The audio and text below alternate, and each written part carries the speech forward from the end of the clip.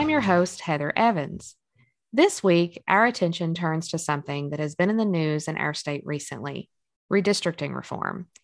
You may all remember that back during the 2020 election, and gosh, that seems like a long time ago, not only did 75% of Virginia's voters make their way to a ballot box or vote by mail for president and our congressional representatives, but we also had an opportunity to voice our opinion on an amendment to our state constitution that created a bipartisan redistricting commission.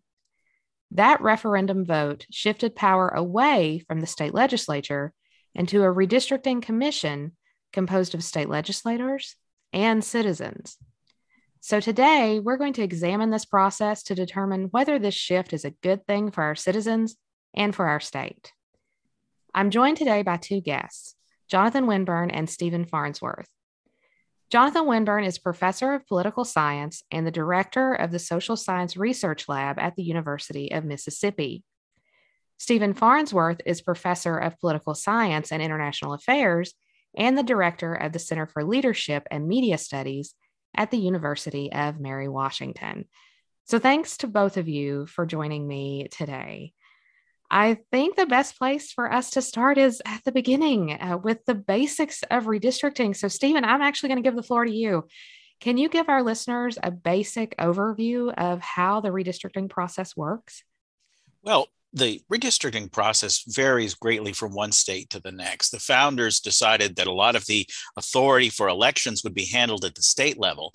And so that means the process can vary very distinct ways across the country. So in some states, like Virginia historically has done, the party in power dictates the lines, which is great for the party in power. In other cases, you have had, in some cases, some states that have designed professional redistricting staffers, that people sort of like the Virginia version of JLARC, the Congressional General Accounting Office or the Budget Office, or something that is career staff making those kinds of calculations. And now, of course, we have in Virginia, with the new constitutional amendment that took effect this redistricting cycle, the idea that rather than having a partisan process, we'd have a bipartisan process. But because we set up the process to have an equal number of Democrats and Republicans, it might not surprise anyone to recognize that the partisan divisions in the country really kept us from handling any kind of system that came up with any lines for any districts anywhere. They were charged with the congressional lines, the House of Delegate lines, and the Senate lines. They failed all three. No lines passed the commission on any of these. We now hand it off to the courts, which is usually, in fact, where these processes end up in Virginia anyway, because we have standards of contiguousness and compactness in terms of how these lines are supposed to be drawn. But one of the things that politicians will often do to look out for themselves is to sort of push up against that limit of exactly what that means. And so the courts end up being sort of the final word on these things in Virginia. And if you think about the last 10-year cycle, we were still fighting over the lines in the courts 2 years ago. So it doesn't really ever end, the process of redistricting here in Virginia. But as you look around the states and you see independent commissions or nonpartisan commissions, you can see how political this is and how these outcomes are often ending up in the courts. It's a process that means a great deal to the politicians, and so they invest a lot in it.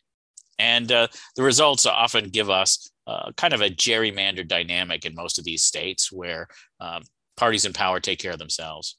Yeah, so you mentioned the word gerrymandering, and there's a couple different versions of gerrymandering. So specific to Virginia politics, which version are we really caring about right now? Is it partisan, or is it incumbent gerrymandering? What are we really thinking about when we move these commissions around? Well, in Virginia, it was always partisan.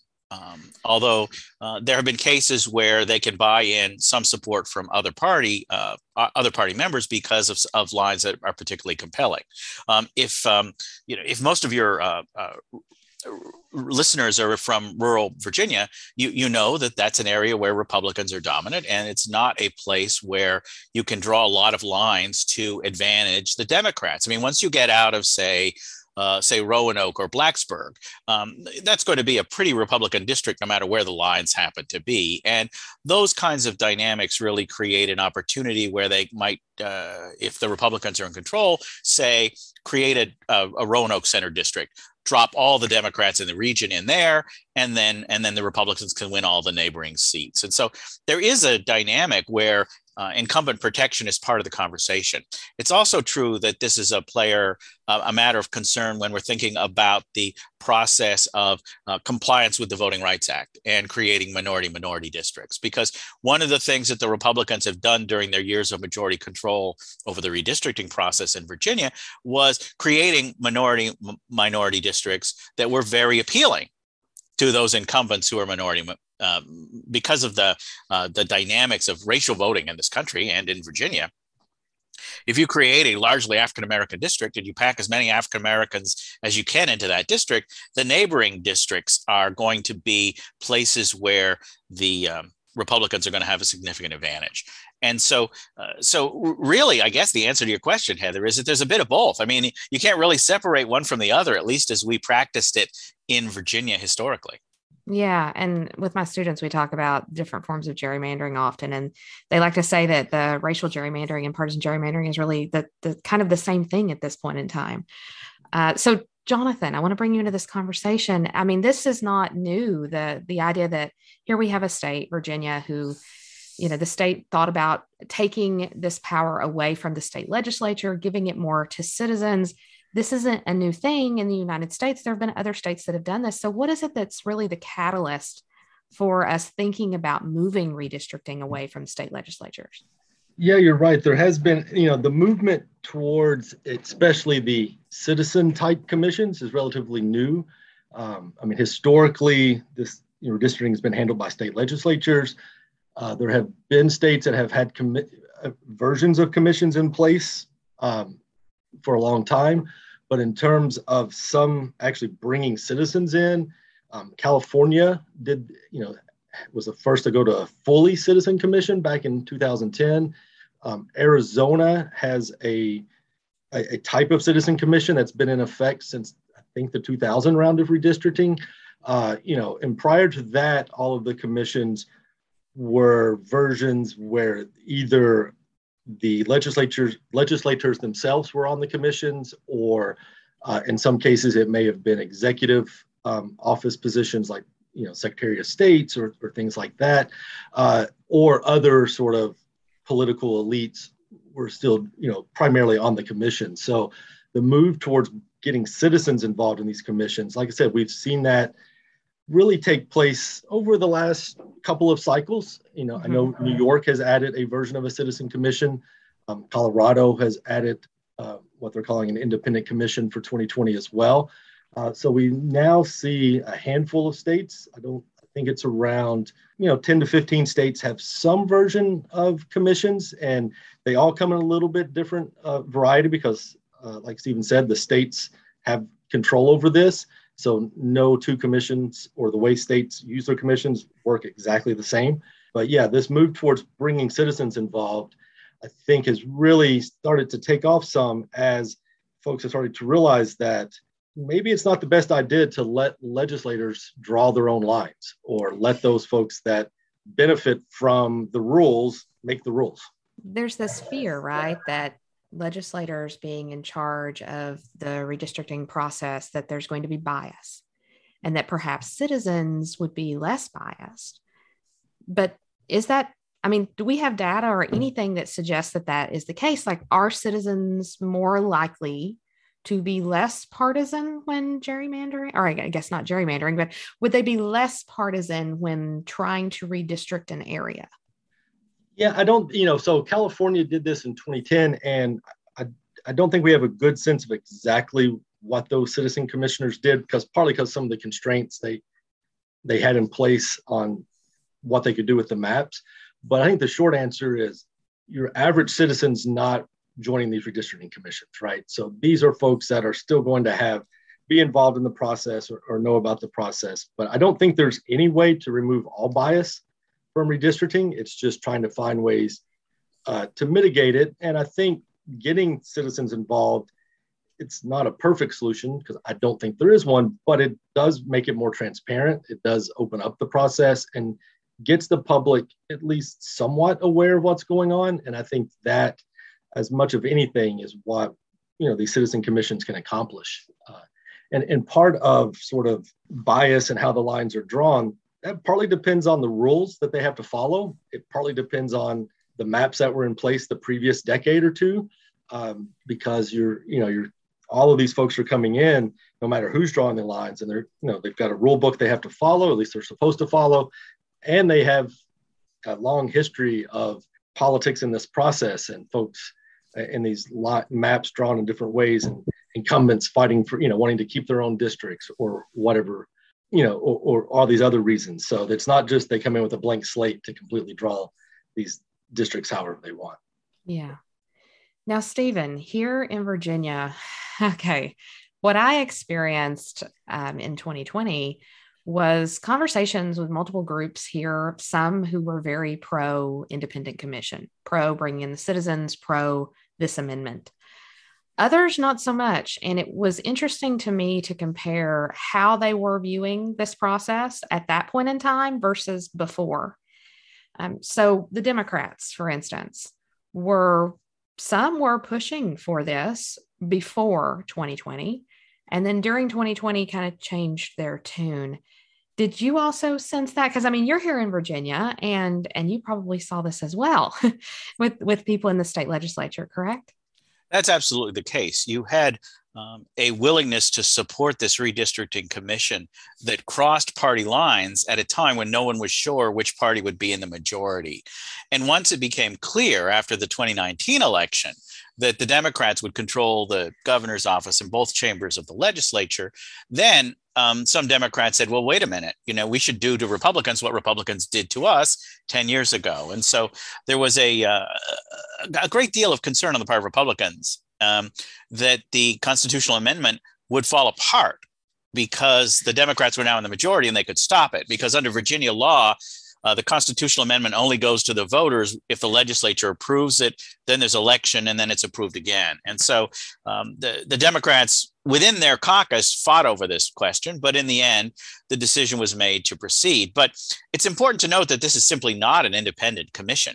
This is a situation where you have elected officials and individual citizens on this process. And the process of selecting those individuals is put in the hands of the politicians. And so in many ways, this is a kind of a half measure redistricting design that will create an environment where very partisan Democratic citizens and very partisan Republican citizens, big donors, people who are activists, end up with those citizen positions. And so this isn't at all like a jury where random people are deciding the outcomes of these things. This is very much elected officials saying, well, we can't actually pick our own district, but we can at least pick the people who will design the district along with us. And in some of these committee meetings, you even saw individual citizen members of these commissions looking to the Republican leaders, looking to the Democratic leaders for, how the party line ruling would be on this particular proposed design and this other particular proposed design. And so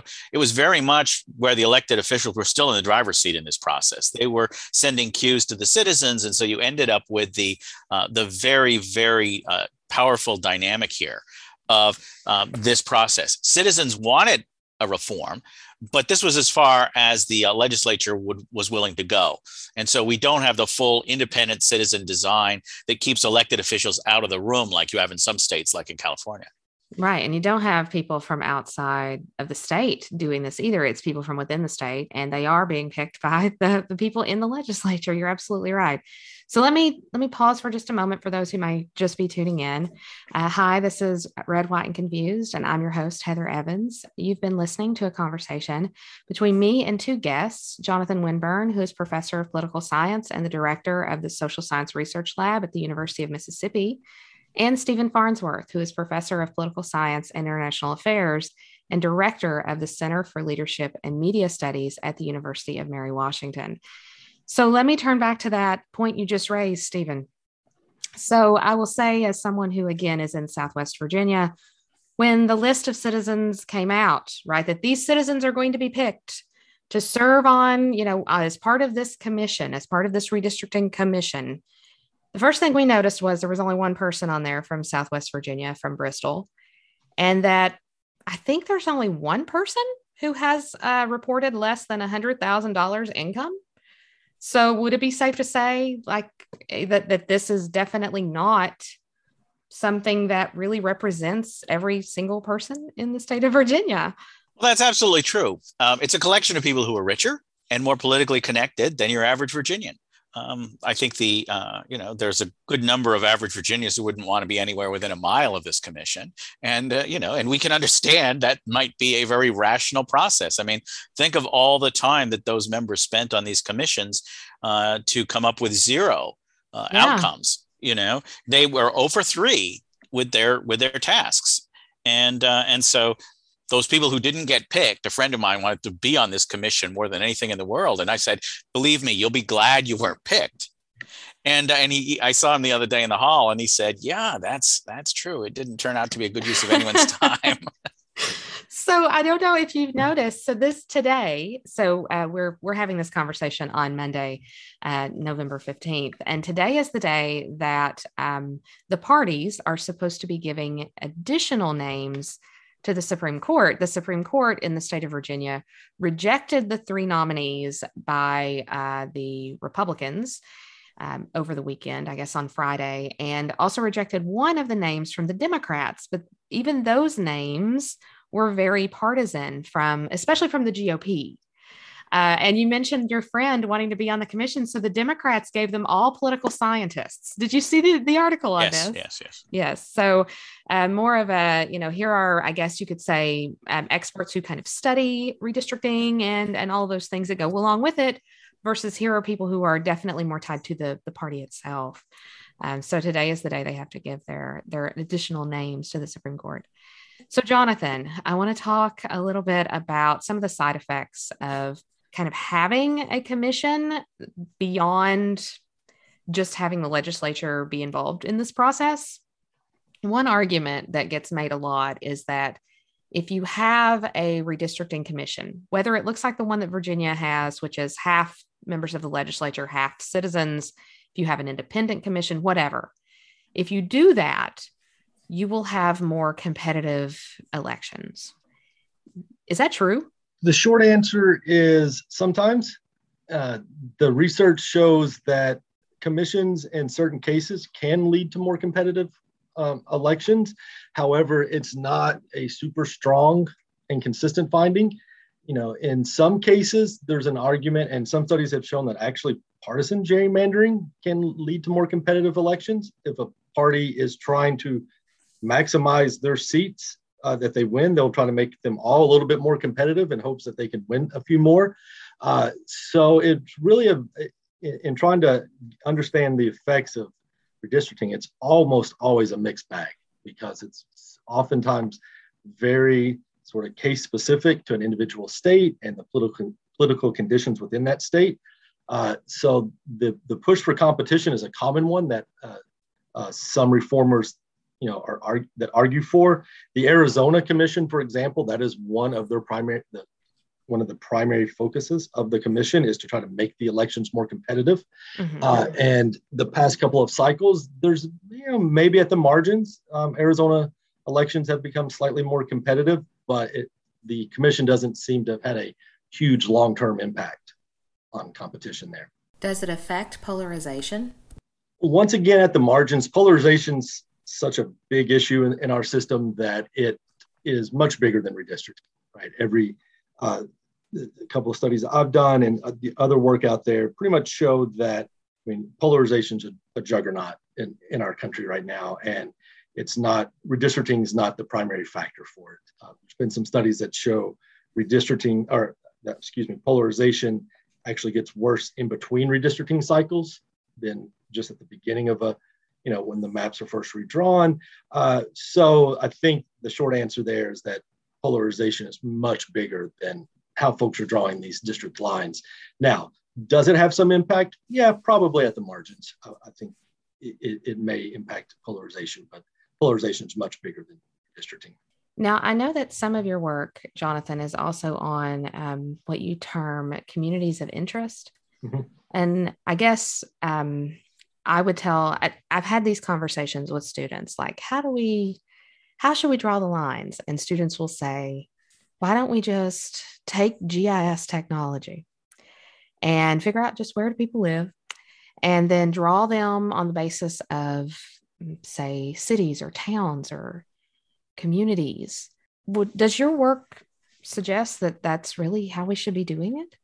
Yeah, I don't know if I'd say it's how we should be doing it. I know there are some folks that are definitely in favor of a much more automated process. Mm-hmm. There's some reform movements out there to say the way to make this more fair is to basically take people out of it, let the computers do it, because it's hard to remove the biases that, the biased people bring into this. But my work kind of has looked at this notion of protecting communities of interest, and specifically protecting political subdivisions, things that your average citizen can look at the map and they know what county they live in, or they know what city they live in. And a lot of my focus is on figuring out ways to hopefully make this easier for the average citizen to know who represents them. And, states that have these rules in effect that say outside of equalizing population, you have to protect, county boundaries or communities of interest. When those rules are actually applied, it seems that there may be slightly less, say, partisan gerrymandering in some cases, but those rules are kind of usually secondary, right? Population equality is first and foremost. So folks can draw lines that sort of ignore those rules if they want, in a lot of cases. There have been some cases where state Supreme Courts have sent usually state legislative maps back to the legislature to say you need to redraw them because you split too many county boundaries or something like that. But so I think that is, part of it in terms, but that also depends on the state as well, right? In some states, it's much easier to think in terms of county boundaries or city lines or other geographies than others. So it's easier to know who your representative is, right? Or just basic knowledge about government. If you can say, oh, I live in this county, and then that county is represented by this person, than to have a county that's split up between like 8 people. So I think that it would be, perhaps encouraging for people to vote. And of course, their political knowledge would go up if communities were kept intact in terms of the redistricting process. Now, Stephen, in Virginia, what have they been doing with communities of interest? Well, when you have partisan line drawing as occurred after the 2010 census, there really wasn't much of a commitment to that. One of the fastest growing areas in Virginia is the Prince William Loudoun County area in Northern Virginia. And it was an area that was predominantly Republican 20 years ago, but is now predominantly Democratic. And the line drawers on the Republican, and the Republicans were in the majority when the lines were drawn back in 2012 for the Congress, decided that Prince William should be split in 3 different parts, going to 3 different districts. And that created an environment where Republicans thought they could win 2 out of the 3. And that actually happened. But from the point of view of Prince William County's influence in Congress, it's really, really undermined because it's an afterthought of 3 different members of Congress, not the main event. But if you think about the size of particularly Prince William and Loudoun together, that's a big enough jurisdiction to be a congressional district all on its own. And in terms of community of interest, these would be people who would be very connected to each other in terms of many of them are commuters, or many of them have connections to the Northern Virginia politics and culture. And so those kinds of things are, going to be undermined for political purposes. And that was one of the reasons why people felt like it was time for a change in Virginia. My guess is, though, that this particular change was so unappealing in execution that we won't have this system in place 10 years from now. My guess is that the new legislature over this cycle or the next cycle or the one after it will come up with another constitutional amendment to try something else. My guess is that we wouldn't be doing this again because 0 for 3 is a pretty lousy batting average. That's very true. So who do you think wins in this redistricting battle, I guess, if we want to call it a battle? Who wins? Do the people win? Does a particular party win? Like who wins? Well, I'm of the opinion that the courts are going to be following the law of compact and contiguous nature, the questions of communities of interest, the questions of the Voting Rights Act. They're going to be paying much more attention to what the standards are than the individual politicians would have been. or the individual politicians' surrogates, the citizens who were picked by the politicians on the redistricting commission. So I tend to think in the end, we'll end up with a system that is actually less partisan because of the failure of the bipartisan commission. The courts will come up with lines that match up relatively well with where Virginians are now. They'll be taking these things into consideration. Because after all, when you talk about these experts, they're called special masters under Virginia law, but basically we're talking about the redistricting experts put forward by the Republicans and the Democrats. They're going to be trying to make the case to the judges about what the line should look like. And the argument that this is good for us politically, which one side or the other might make, that's just not going to work for the judges in the same way that it would for a legislative caucus. And so I tend to think that people are going to be better off. As Jonathan mentions, this doesn't necessarily create a whole bunch of competitive districts. The reality is people are choosing where to live based on looking around and seeing whether there are people like them nearby. And of course, the visions of Virginia are so dynamic in terms of what the rural electorate is generally like, what the urban electorate is generally like. And so there isn't a lot of bridge building that's likely to take place. But certainly for the citizens, they can feel like this process is going to at least give them more of a sense of community than the other one would have. Yeah. And Jonathan, what do you think? Do you think that the citizens win in this process? Well, I think in terms of just if by winning citizens are satisfied with sort of seeing behind the curtain a little bit and seeing what goes into this, then I think so. In terms of do they get district lines drawn exactly to their preferences, right? That very rarely happens. But I would add in general, most of the time in redistricting, it's the partisan or racial gerrymandering that's really drastic that gets the headlines. But most of the time in most states, the maps are more like incumbent protection plans. And that's one of the reasons why, in some ways, they're easier to pass when the legislature controls it. So I think, in most cases, that's one of the reasons. It's not the only reason, but it is part of the reason why we often don't see very competitive elections in Congress, is that incumbents, a lot of these lines are just drawn over time to, make the incumbent's life easier. So I think that's something that I don't think gets enough attention from the media and other folks when they look at redistricting, because it's not as sexy, right? It's the blatant partisan gerrymander or whatever that tends to really get the attention. But I think a lot of times it's, incumbent gerrymandering that sort of goes under the radar here. Okay, so when it comes to how citizens feel about independent commissions or just moving these things away from the legislature, what does the data tell us, Jonathan?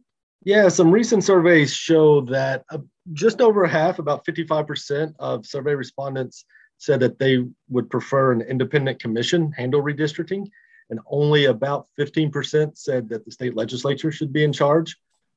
So there is, some evidence that citizens, when they think about this, do think of it that independent commissions could be, a better way to do this. Well, thanks again to both of you for joining me today to talk about this very complicated process, one that obviously citizens are for and hopefully will win under, be advantaged under. But this process is long and complicated and very partisan. As of right now, there are two special masters that are supposed to be selected from the list that's being given to the Virginia Supreme Court, as Stephen was mentioning. And then those individuals are not supposed to have any contact really with outside sources and come up with a plan to present before the court regarding the redistricting process here in Virginia. And that's, time will tell as to what the districts look like for the House of Delegates, the Virginia Senate, and then, of course, Congress. So thanks again for being here on the show. You've given me a lot to think about. I hope that they've given you guys out there a lot to think about as well. If you have missed any piece of this program, you can listen again on Spotify or wherever you download your podcasts. I've had a great time this week. I hope you have too. Have a great week.